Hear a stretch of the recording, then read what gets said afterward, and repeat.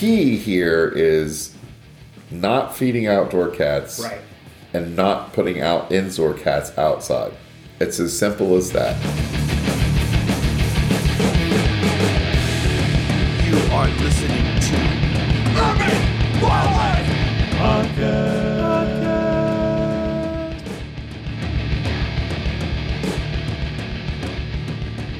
Hey, podcast listeners. This is a special episode, a deep dive into the literature about outdoor cats and their impact on wildlife and how to control them. This is not maybe the best episode for you to start with if you've never listened to an Urban Wildlife Podcast episode. And even if you are one of our regular listeners, prepare for a relatively thorough and long listen about studies and papers and research. So maybe not the most thrilling stuff if you're not really into the topic. We've got some earlier episodes about impact of cats on wildlife, particularly the Cat Wars episodes. Maybe start there, and if you're like, wow, this is fascinating, I want to learn more, then come back to this episode. So if you're in that category, then we hope you enjoy it. And if not, no insult felt, no hard feelings if you decide to stop now and just wait for the next episode we drop. One more thing. We ended up with about 2 hours of material on this, so I'm chopping it into 2 episodes. So what you're listening to now is part 1. Please check out the second episode, part 2, of our deep dive into cat literature. Exotic, invasive. Welcome back to another episode of the Urban Wildlife Podcast. This is one of your co-hosts, Billy Brown, with Tony Crosdale. And with our special guest host, Clinton Springer. Today we're going to do a dive into the literature about outdoor cats and outdoor cat control, I guess. We've been promising this episode for over a year, from maybe before the time we did the Cat Wars episode with Pete Mara. Pete Mara is the head of the Migratory Bird Center at Smithsonian in D.C., I think is his title. But he has published on, and we'll look at some of his articles, he's published on cats as an anthropogenic source of mortality for birds, which is another way, and other animals, which is another way of saying like a human-caused thing that kills lots of birds and animals. And let's be clear. He was tasked with figuring out and ranking the biggest causes of bird death. What kills birds? Yeah. Right. So it wasn't like he's like, oh, cats kill a lot of birds and I'll run with this. He looked at all the ways humans are killing birds. You know, obviously besides habitat loss, because that's the big obvious one. Yeah. But other than that, he went and looked into it and was shocked to find that this seems to be the biggest one. So we recommend that episode, and actually reposted it recently because I wrote an article that appeared in Grid magazine here in Philadelphia about just basically arguing for keeping cats indoors and why that's good. And when Grid ran that article, I went ahead and reposted the Cat Wars podcast episode. So if anyone's discovering the podcast through that article, they can pop on over and learn more really easily without having to rummage through older episodes. It's funny. Someone the other day, you didn't tell me you did that. Someone the other day was like, mentioned like the latest episode, and I was like, what? Like a year ago. Yeah. It's one of those times when you're like, it's like radio, like a call-in show when they play a recorded one, and they're like, don't call in. And it was like hyping an appearance he was going to be at, and I was like, don't go to the Academy. He's not going to be there. But anyhow, we've been talking about this episode for a long time, and it kind of stems from something that happens to me and Tony. Tony more than I, because I think he picks fights a little bit more than I do on this topic. Where... See, I don't like to think I pick fights. I like to think that you confront your friends on Facebook with reality. Yes. Okay. So then what happens is then that someone who's very much an advocate for outdoor cats will wade into the mix and then and you'll ask for evidence and about why their favored control methods are good, and then they'll post links to stuff from Alley Cat Allies, which is an outdoor cat advocacy organization called a lobbying organization, and then you're sort of looking at this long list of citations of articles and reports and stuff, and we thought, hey, let's dive in and sort of, I keep using these like immersion and water metaphors. Let's get in there and look at what gets posted as sort of the pro cat or pro outdoor cat side of things, the literature on the other side, literature that's not really on one side or another, and sort of see where that leads the conversation. And our thought was, I think that I'm impartial as a.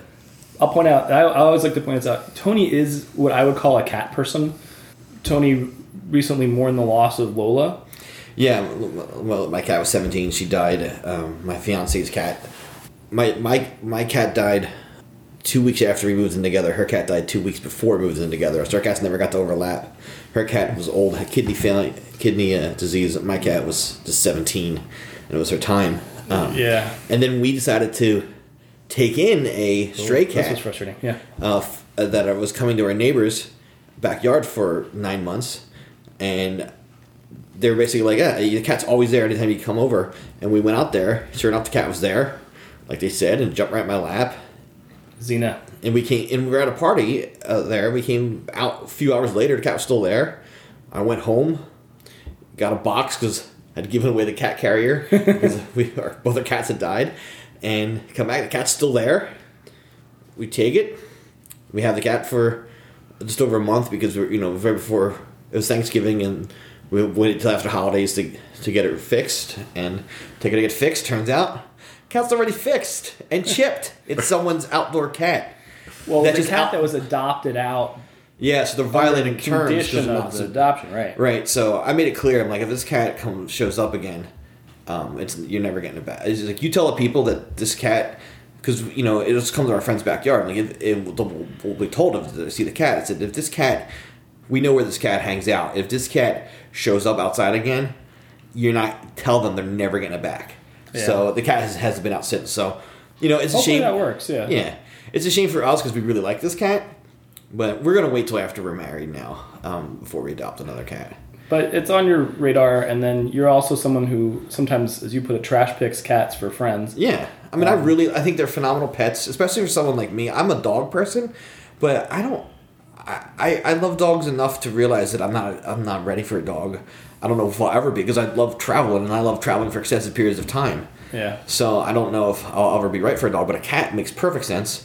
And they're phenomenal pets, But my opinion about cats and their impact on wildlife is because of the evidence, not because I happen to really like birds. And also, let's keep in mind, there's 10,000 species of birds out there, and I don't know how many species of small mammal. So this isn't like a cats versus birds. This is cats affecting, thousands and thousands of different species of animal. And we'll see how they affect those animals in a minute. But I hope I've established Tony is not inherent like a right. cat And Billy, you don't have anything against cats, but you do love small animals, specifically reptiles and amphibians. But I think again you look at it as an ecological, like a holistic ecological issue. Not you're not.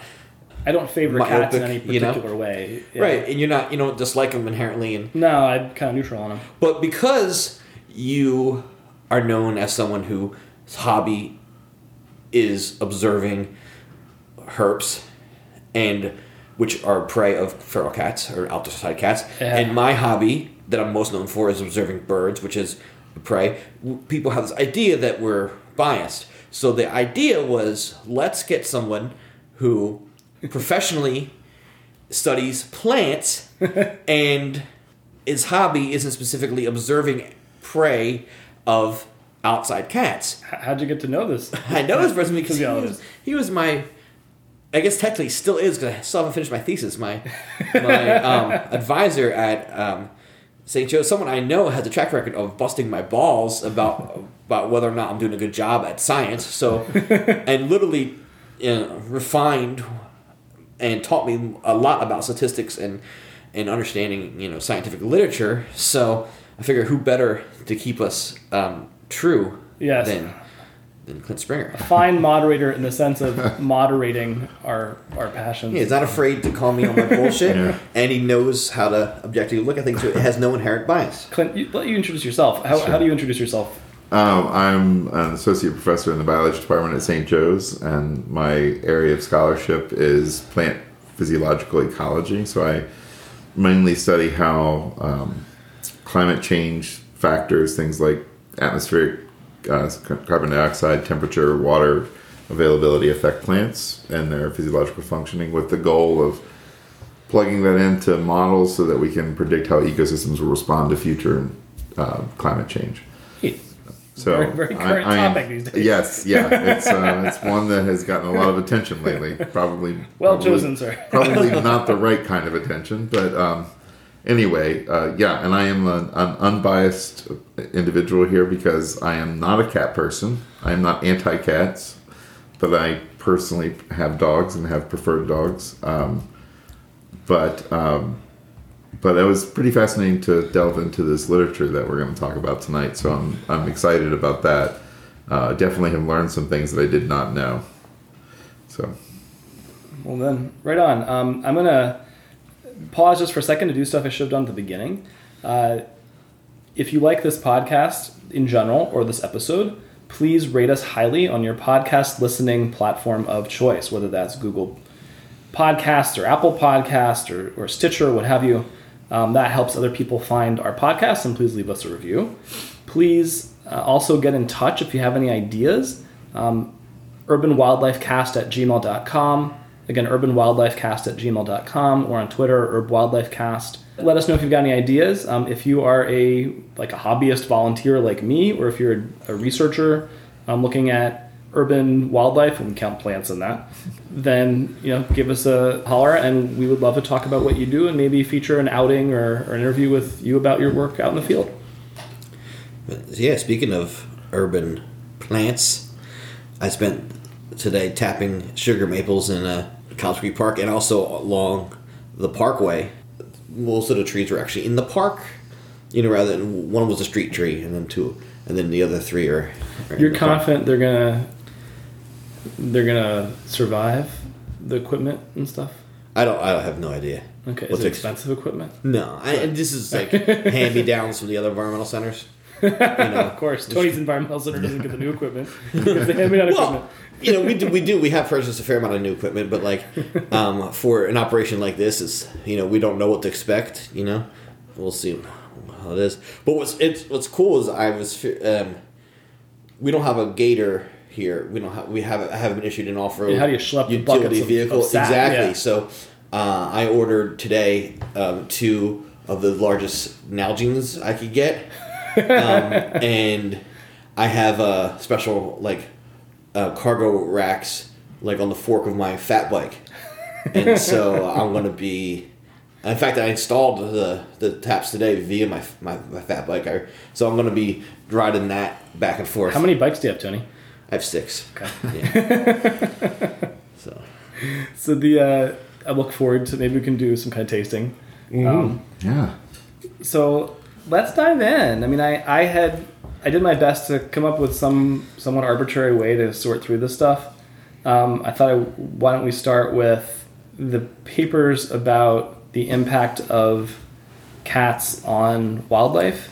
And we have a couple of these are by I think the same set of authors, but are sort of reviews more than anything, and then or summaries of research, and then a few of them are specific studies that sort of get us into what is the research that builds up to the sort of overarching articles. Is how I thought of it. What do y'all think? Yeah, sounds good. Absolutely. Good. Okay, so the first one is kind of the big one in terms of impact of, as the title puts it, the impact of free-ranging domestic cats on wildlife of the United States by Loss, Will, and Mara. Pete Mara is the last one on that list, who we've talked about a little bit. This is a paper that takes field studies, let's say, of how many animals a cat kills, trying to figure out what's a normal cat in terms of its killing, and then multiplies that by the number of cats, and you get a range of the total things that cats kill in the United States. This paper surprised me, to be honest. I had heard that cats kill lots of prey and lots of wildlife, but the numbers in this paper are shocking, really, and to think about. I mean, the geographic scale that they're working with is rather large too, but this is a much bigger problem than I ever anticipated. So it was great that you guys were able to host one of the authors of this paper. And the other thing is that just coming from a scientific standpoint, a study published like this in Nature Communications is a high quality scientific journal and well respected in every field that publishes in it. And so I was even more surprised to see this paper in this particular journal, honestly. And so the bottom line numbers are something like 1.3 to 4 billion birds killed every year, and between 6 and 22 billion mammals killed annually. And you might say, whoa, those are huge ranges. It seems like a lot of uncertainty. And I think it's actually a pretty fair way to approach it, to be honest about, we're not totally sure. This varies geographically and study to study. So start taking the low end to the high end. That's the kind of range we're looking at. Yeah. One of the criticisms that this paper gets from the invasive species lobby is that if that many, birds are killed a year, and if they weren't killed, then there'd be an astronomical number of birds. Or also that there aren't that many. People will say breeding bird surveys find a relative, like something like 11 billion or something like that birds breeding. Yeah. How could that be right with this many killed? Sorry, I interrupted you, and you were... Well, we're just talking about the criticisms that we hear. Yeah. And I think what people don't understand is that, birds inherently have a high amount of mortality, and it's kind of built into their breeding systems. And most birds, especially songbirds, are showing decline. Yeah. And breeding bird surveys, often it's difficult to find the nestlings because they're not vocal. Not the nestlings, but the recent fledglings, so they're not vocal. And so breeding bird surveys usually you have to choose one time to do them, more or less. And it's not always... It's timed more when the birds are still singing and when they're feeding young. But birds some will have multiple broods. Ideally, you would do like a breeding bird, like a survey in August, late July, August, and that's when the maximum number of birds are around, right? Because they haven't died yet. Yeah, right? Because they're recently fledged, but that number would be much higher, and then those birds, die. And you need this. And one way to think about how to keep up a stable population is that with birds and their life histories, you need a certain high production level and a high number of fledglings that then they're all going to try to. For a lot of the birds, they're going to try to migrate. Not all of them make it back because migration's tough. It's still a big hit to the population. And a lot of the birds, too, are also breeding in areas that are inaccessible. Huge swaths of boreal forest, where the white-throated sparrows and juncos are being produced, aren't being surveyed. And then they spend their winters here with our cats. Yeah. So the next paper, which is on a similar kind of theme, sort of expanding it, is a broader look by two of the same authors, Scott Loss and Peter Mara. Population impacts of free-ranging domestic cats on mainland vertebrates from Frontiers in Ecology. Published by the Ecological Society of America. This is looking at not just literature on what cats kill directly, but also on their effects in terms of what diseases they spread to wildlife. And that includes, toxoplasmosis to monk seals in Hawaii, or sea otters off the coast of California, I guess, and mountain lions getting feline leukemia. And so it also includes stuff like the fear effects, which is that you can impact behavior of prey populations by the presence of predators, even if they're not directly killing. And so you might have birds basically spooked away from places where they'd otherwise be feeding or breeding, what have you, because they see lots of cats walking around. And so you can have effects on animals without directly killing them. One of the comments I would make about the previous article, as well as this one, is that this one is actually a little tighter, in my opinion, because the other one is a literature review, right? But they do a meta-analysis of the studies that are out there.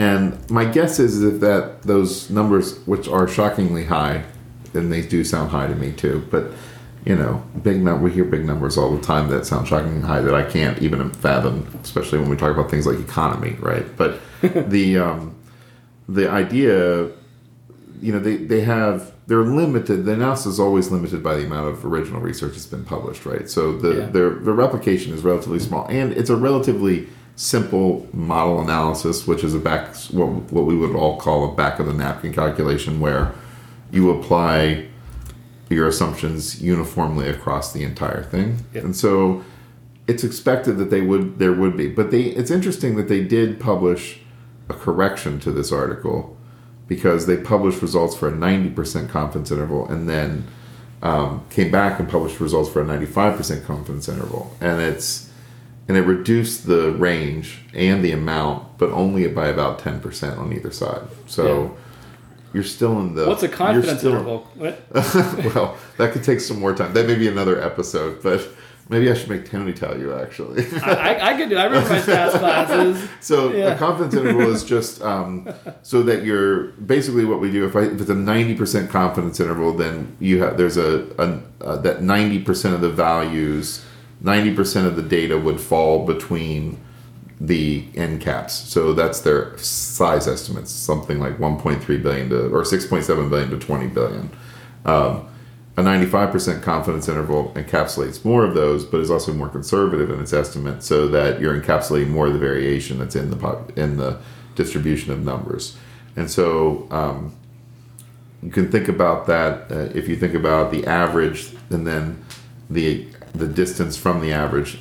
All 95% of values should fall within two what we call standard deviations of the average of a distribution. So you're thinking of something like in a curve, right? A bell-shaped curve. How far out on the curve right? Are so you? How far out on the curve are you? So you go 2 standard deviations away from the mean, and that's where you get 95% of your values. Yeah. Generally, so 1 standard deviation is 60% of the values, and it's just additive from there. But anyway, it's a pretty tight. It was a pretty tight analysis, despite having a relatively low number of studies. So it suggests that the data is really good, and I actually think that they're taking from all of the papers that we read, this paper in particular was, in my opinion, the most robust in all of its analyses. So anyway, since I'm commenting objectively, that's what I would say about it. Robust. Yeah. The word for my statistical past. So now I want to dive a little bit more. You might be like, okay, so they're pulling together articles about cats killing wildlife, or studies about cats killing wildlife. What kind of studies are we talking about? What does it look like when you try to study cats killing wildlife? And I'm actually going to slip one in that I forgot to share. I just have to mention it because it's such a fundamental paper in this field. Somehow I forgot it. So this is another one appearing in a fine journal. It's called Mesopredator Release and Avifaunal Extinctions in a Fragmented System, appeared in Nature. And it was by Kevin Crooks and, I might pronounce this wrong, Michael Sewell. It looks like I should say Soule, but I'm not totally sure. This appeared in 1999, and this is one where basically they looked at patches of habitat in San Diego, some that were sort of surrounded by development. So you had people's cats wandering in, and you had coyotes in some patches and some not in other patches. You had coyotes moving in or moving out of patches. So you were able to compare similar habitat with and without coyotes, and then some same patches with and without coyotes. And then they looked at sort of bird abundance in those patches and found that coyotes increased bird abundance in the patches.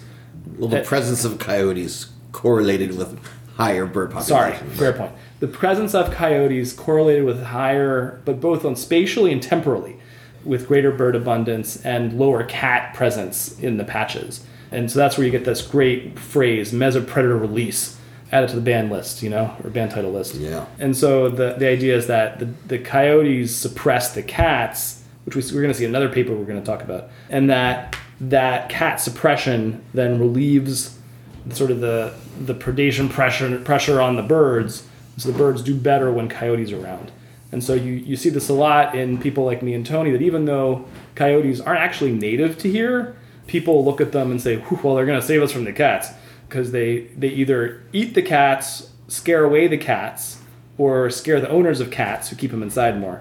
So I just want to touch on that. Go ahead, look that one up, guys, if you want to read a good paper about this kind of thing. But San Diego is an area that's native, coyotes are native. Yeah. Yeah. Okay. Good And the other thing about saying that coyotes aren't native here, well, is the it's true, but this area would have been inhabited by eastern wolves, and they're not really sure exactly what that was. like coyotes being closely related and part of a species complex with wolves. So Yeah, there's like the red wolf, the eastern wolf, the gray wolf, and coyote, and there's a bit of fuzziness to what's what. You know, it's clear what a gray wolf is, and it's clear what a coyote is.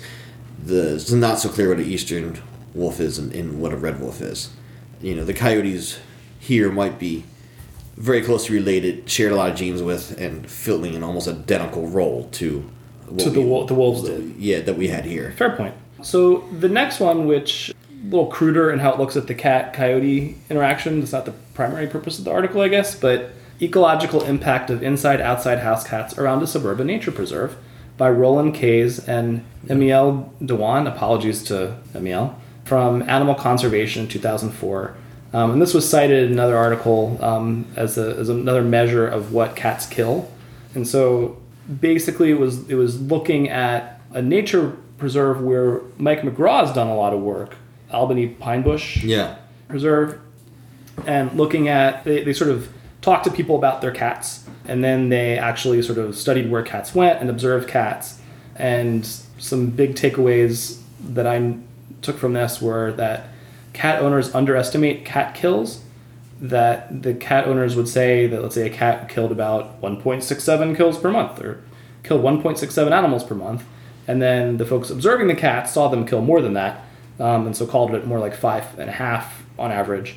And then they found that cats avoided getting too far into the forest preserve, and so they guessed that this might be due to coyotes and fishers that live in the woods that would be too larger predators that could kill cats. Also, they didn't see actually a whole ton of impact on native rodent populations from however many the cats killed. So this is one where they might not be really hammering the rodents in the preserve.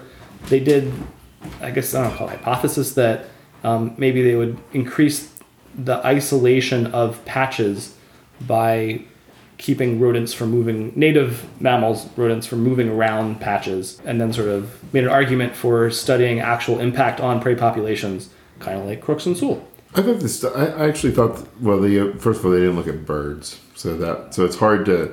And some of the other studies that we've looked at, where we'll talk about, didn't see big impacts on rodent populations the way that you would expect, right? And it's interesting. This was a funny thing, that a thought that I had this afternoon when I was looking at some of the literature today, was that we have this notion, this deep set cultural iconic relationship between cats and mice. And I think it affects what we think about happening outside of our houses, right? So we think that mice they're probably what they're eating the most, and in reality, they're probably eating small mammals and birds more than likely, and other small, So they're eating. They're not eating the mice as much. Now anecdote always trumps data, and so and I can't take credit for that quote. That was Paul Offit from CHOP who said that first, but it's a great observation, because you have a cat, they bring a mouse to the door, cats are killing mice, right? So maybe the cat just got lucky that it killed a mouse, and in your house, right? It's more like right, and so they're likely to run into that prey in that. We tend not to have least shrews running around our exactly, kitchen. Exactly, right. Weasels or squirrels. Yeah. But I've seen, anecdotally, I've seen, cats go after squirrels. Yeah. So, and they seem to kill a fair amount of bunnies too. So. Well, we have a rabbit in our neighborhood that has damage on the left side of his face because of his running with a cat that when he was a kid, and I saved him from it.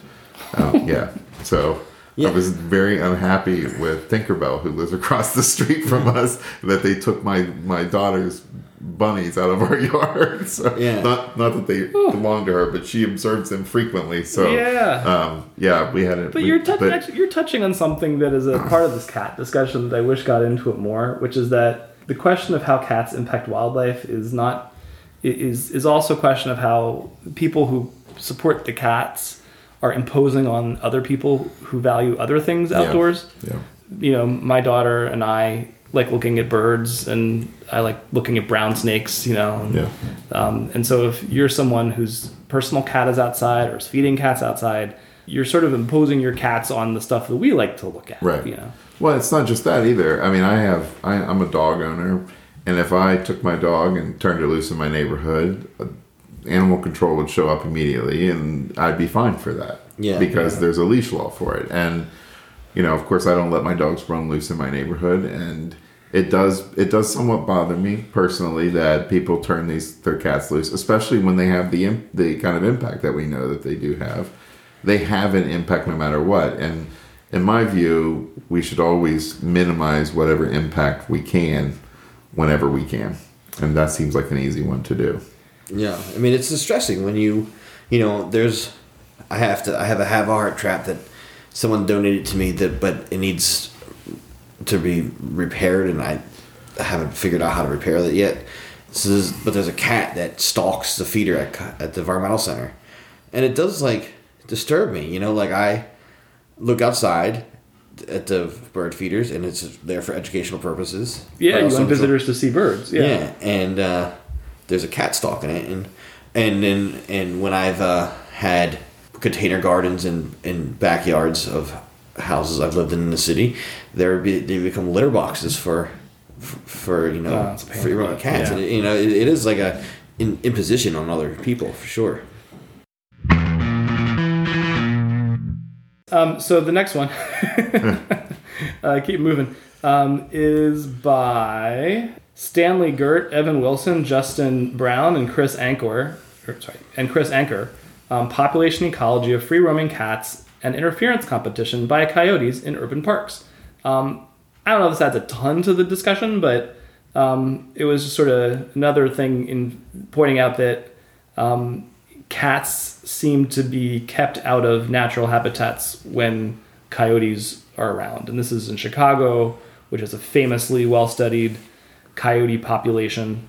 And a really high density of coyotes. It's one of these, I forget the numbers, but it's one of these things where it's like when you read, like everybody knew there were coyotes in Chicago, but when actually they put out camera traps and like really tried to study it systematically, like it blew everyone's mind how many coyotes are there, and no one even had any idea that there are that many. And that they do seem to be keeping the cats out of the more natural areas. I think this is a classic example of ecological niche partitioning as well, because so if you don't have to compete, why compete? And I mean, the other thing is the coyotes could be predators for the cats too, but I don't think coyotes seem to thrive near disturbed environments, not in disturbed environments. So we don't see them, whereas cats really, or I guess not disturbed, maybe the wrong word, but populated environments, right? So where we exist immediately surrounding us, and then nearby places like here in Philadelphia, like Cobbs Creek Park or the Wissahickon or something like that, where you have large tracts of land, you're more likely to find coyotes, but cats aren't going to wander there. And so one of the other things that the last paper I think talked about most of the kills happening in gardens or immediately adjacent to the home property. They weren't getting deep in. Right. So they weren't going in, and they're only going into the edge of forest. I would say this is really showing niche partitioning between those two predators. And my guess is they just don't want to. They don't want to deal with each other. Well, I do think though that the coyotes eat the cats. I think they do too. It's well established. Oh, there's a video going around, which is it's fun to see the reactions by different types of people, at least on Facebook. Yeah. Where it says this is why we need predator control, and it shows like coyotes eating cats, and so like. Some people are like, exactly, kill those coyotes. And then, like, all the nature nuts in our circles are like, looks like predator control is working just fine to me. And so it's funny pictures of coyotes mowing down. It's funny, As one of the reasons I know Clint will call me on me on stuff is we differ in our opinions on personal ownership of firearms. We do. And I think I'm more on Clint's side of this.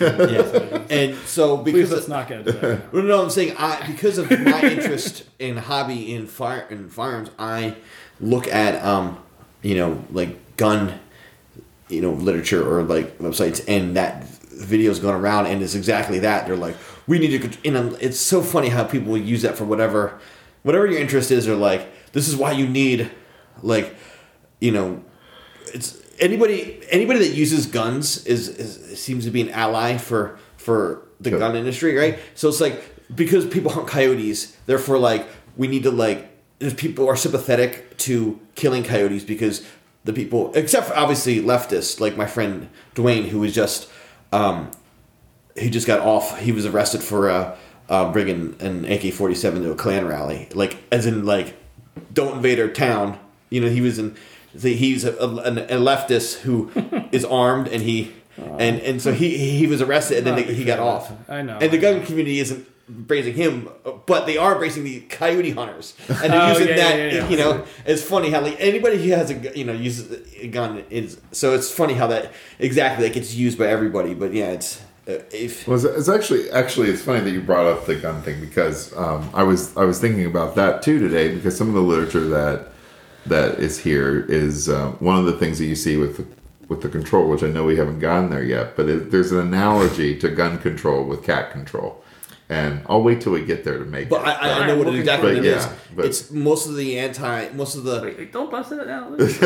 yeah. Let's get to those papers first. Let the tension build. Yeah, well, Right. yeah. So the next one, we don't want to spend a long. You're gonna like my argument, Tony. I promise. We don't want to. I've made it before. I guarantee you made it before. I don't want to spend a long time on this next one, just because I'd seen it, and people will comment on, like, well, at least the outdoor cats are killing the house mice. Yeah. And so this is a study. It is called "The Effect of House Cats Being Fed in Parks on California Birds and Rodents" by Cole Hawkins, William Grant, Michael Longnecker. That's a great name. And it was in Proceedings of the International Urban Wildlife Symposium. Basically, it's a little study looking at areas in a park around cat colonies, and saying what kind of rodents are seeing around these cat colonies.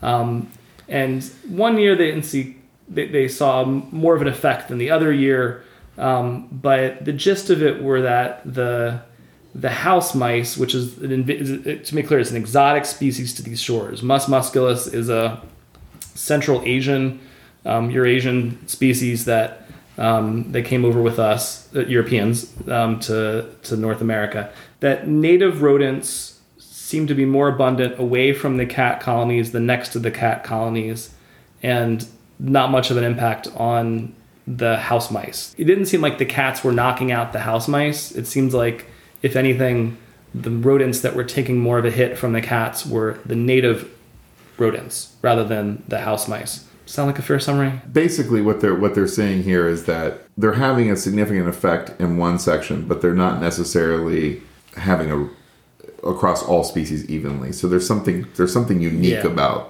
the environment that they find deer mice and harvest mice in, which is probably that they're close to structures or something like that. So we've seen, you start putting the story together with all of this research, and you start to see that most cats are hunting close to human structures. Yeah. That brings in a certain type of prey.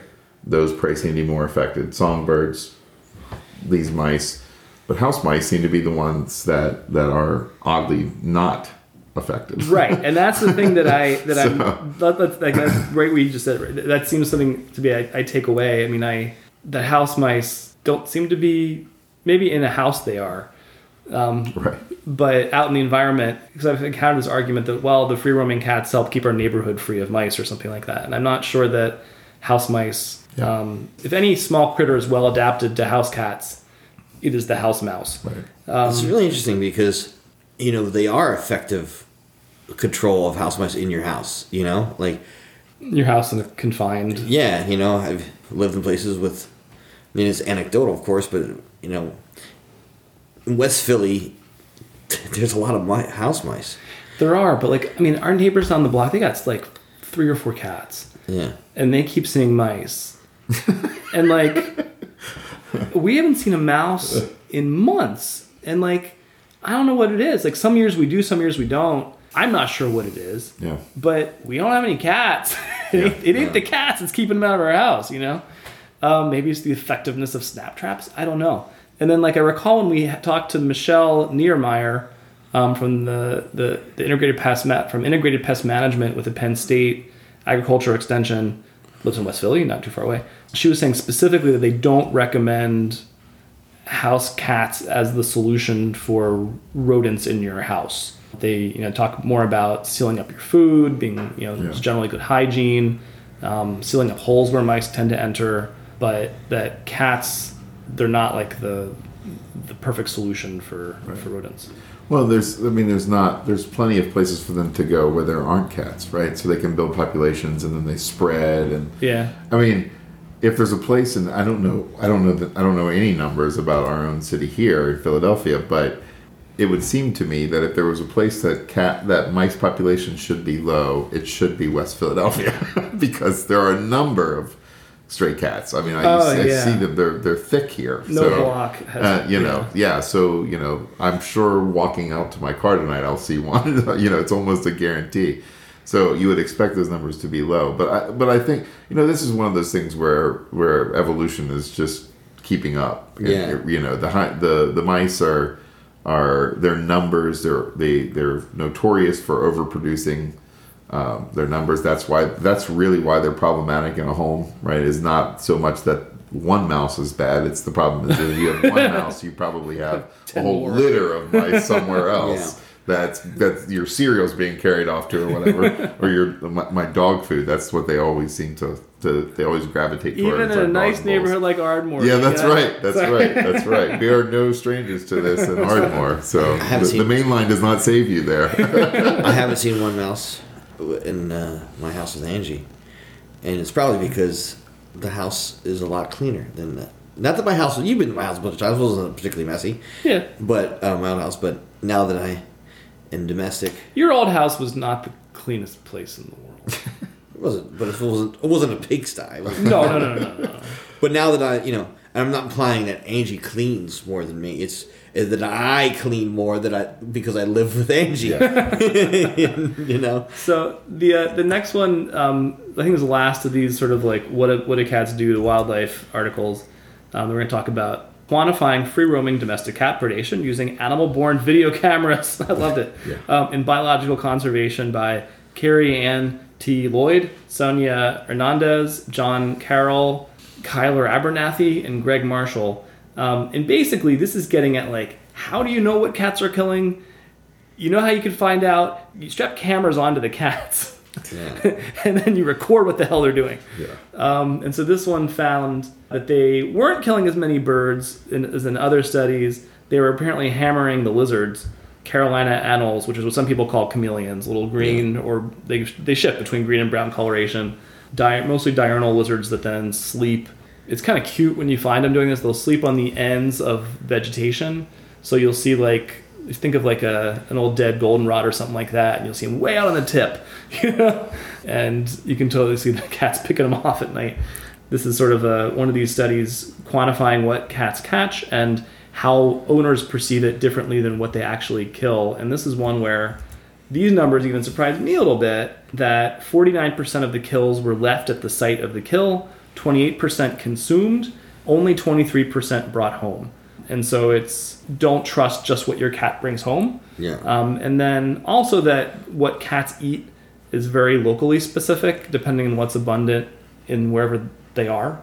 So in one place, I read a journalistic article about one of the researchers' next papers or next studies, which I haven't seen anything published about, but Sonia Hernandez did something similar with cat cameras out in basically a resort barrier island, Jekyll Island, I think.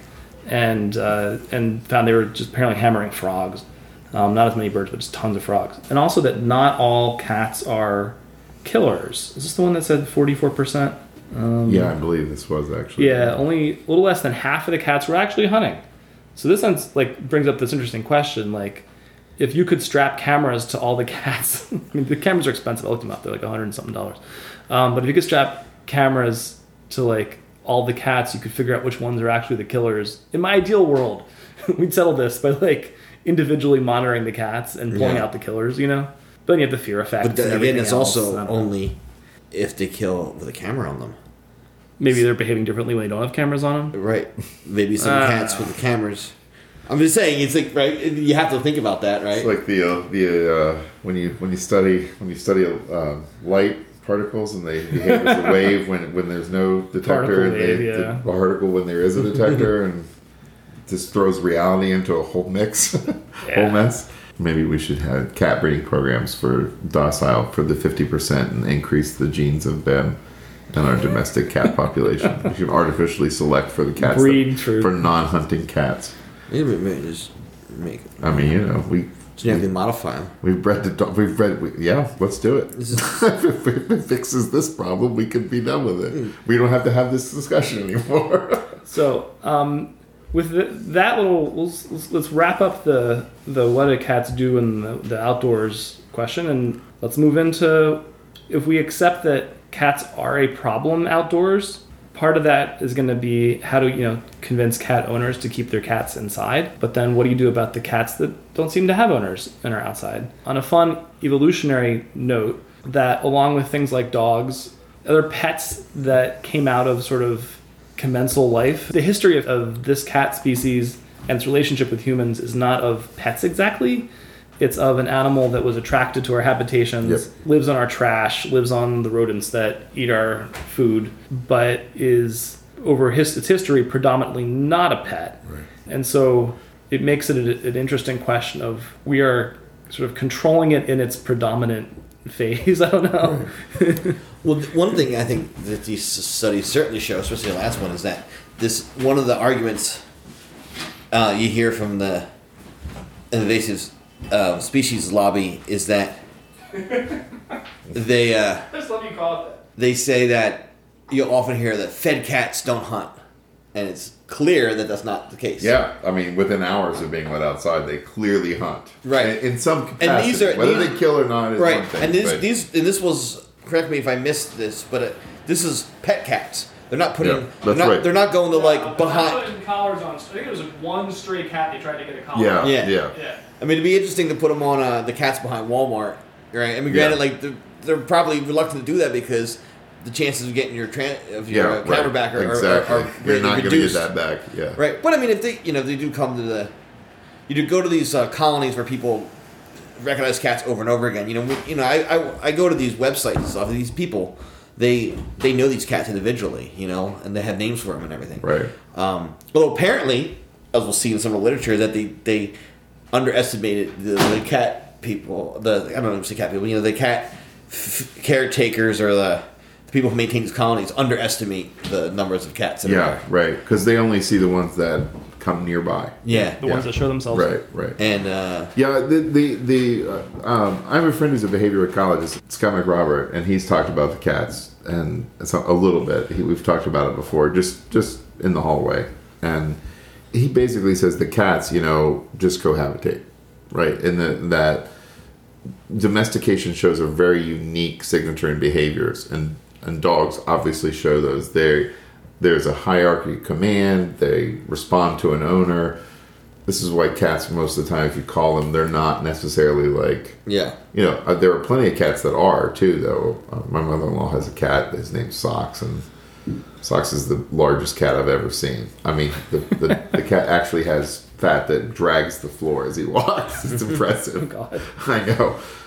But anyway, Socks, first of all, Socks goes outside and panics, so he comes right back in. But he's a very loving cat. He feels more like a pet. But I've had cats. We had cats. I was saying before we started recording that I grew up on a farm. We had a barn, and we had a population of feral cats that lived in the barn, and we never fed them or watered them. We didn't take care of them. One time a stray cat showed up off the road, and all of a sudden we started having cats. And we always had like 4 or 5. And they were actually weird because they were smaller than most house cats. And my guess is that being smaller cats, they were probably stunted by the fact that they were out there struggling in life and not being taken care of. And so being smaller was better. They were also bobtail, which was interesting. It's an interesting mutation that showed up there. My friends had a barn cats out in central PA in the mountains. And the cats all had like 7 claws on their paws. Yeah, the polydactylism. Yeah. That's a really cool genetic. So what are you saying? Is that like just weird little inbreeding effects here and there? Or it just happens that they... It's a mutation that has a relatively high frequency in that particular animal, and breeding has probably enriched that. Yeah. And the other thing is that it doesn't have any kind of negative effect. Yeah. So selecting it out of the population is difficult. Do you drink booze? I do. Okay. just a finger though, please. Scotch or rye? I'll have rye. So hey, let's talk about the vacuum effect, guys. So first thought is, okay, we got cats outside, too many cats outside, especially the stray ones. What do we do with them? And so people like me and Tony might say, well, you get them the hell off the streets, and what you do with them next is not, frankly, we're not too concerned one way or the other. If you kill them, it's a little sad, but you mean you're saving other things. And so on balance, it's a morally acceptable thing to do. Yeah, the one thing that drives me crazy, I think you've heard me say it ad nauseum, is the idea that when they talk about the cruelty, and that, so many times you talk to these advocates for not killing these cats at all, and they'll say, humans just don't have the right to kill animals, and they have no right to euthanize these cats. And I'm like, but you're euthanizing the domestic animals that you feed them, or the fish that you harvest. Oh yeah, you were the one who mentioned something like the paper that came out recently. 1/3 of all meat production goes to feed pets. Yeah. It isn't just a little bit of byproduct that ends up in the cat food. No. And there's this trend now to have pet food be all meat and not grain. Yeah. And higher quality. So it's going to only exacerbate that. We feed our pets the amount of meat the human population of France eats every year. So this idea okay, you save these cats, you don't euthanize them, so the cat lives a number of years. Animals have to be killed to keep that cat alive for those years. So if you euthanize it, you just kill one animal and stop the killing of it in the wild and all the animals that are fed to it. It seems, by numbers, it seems to be the most humane solution. Hey, podcast listeners, this wraps up part 1 of our deep dive into the outdoor cat control literature. Please check out part 2.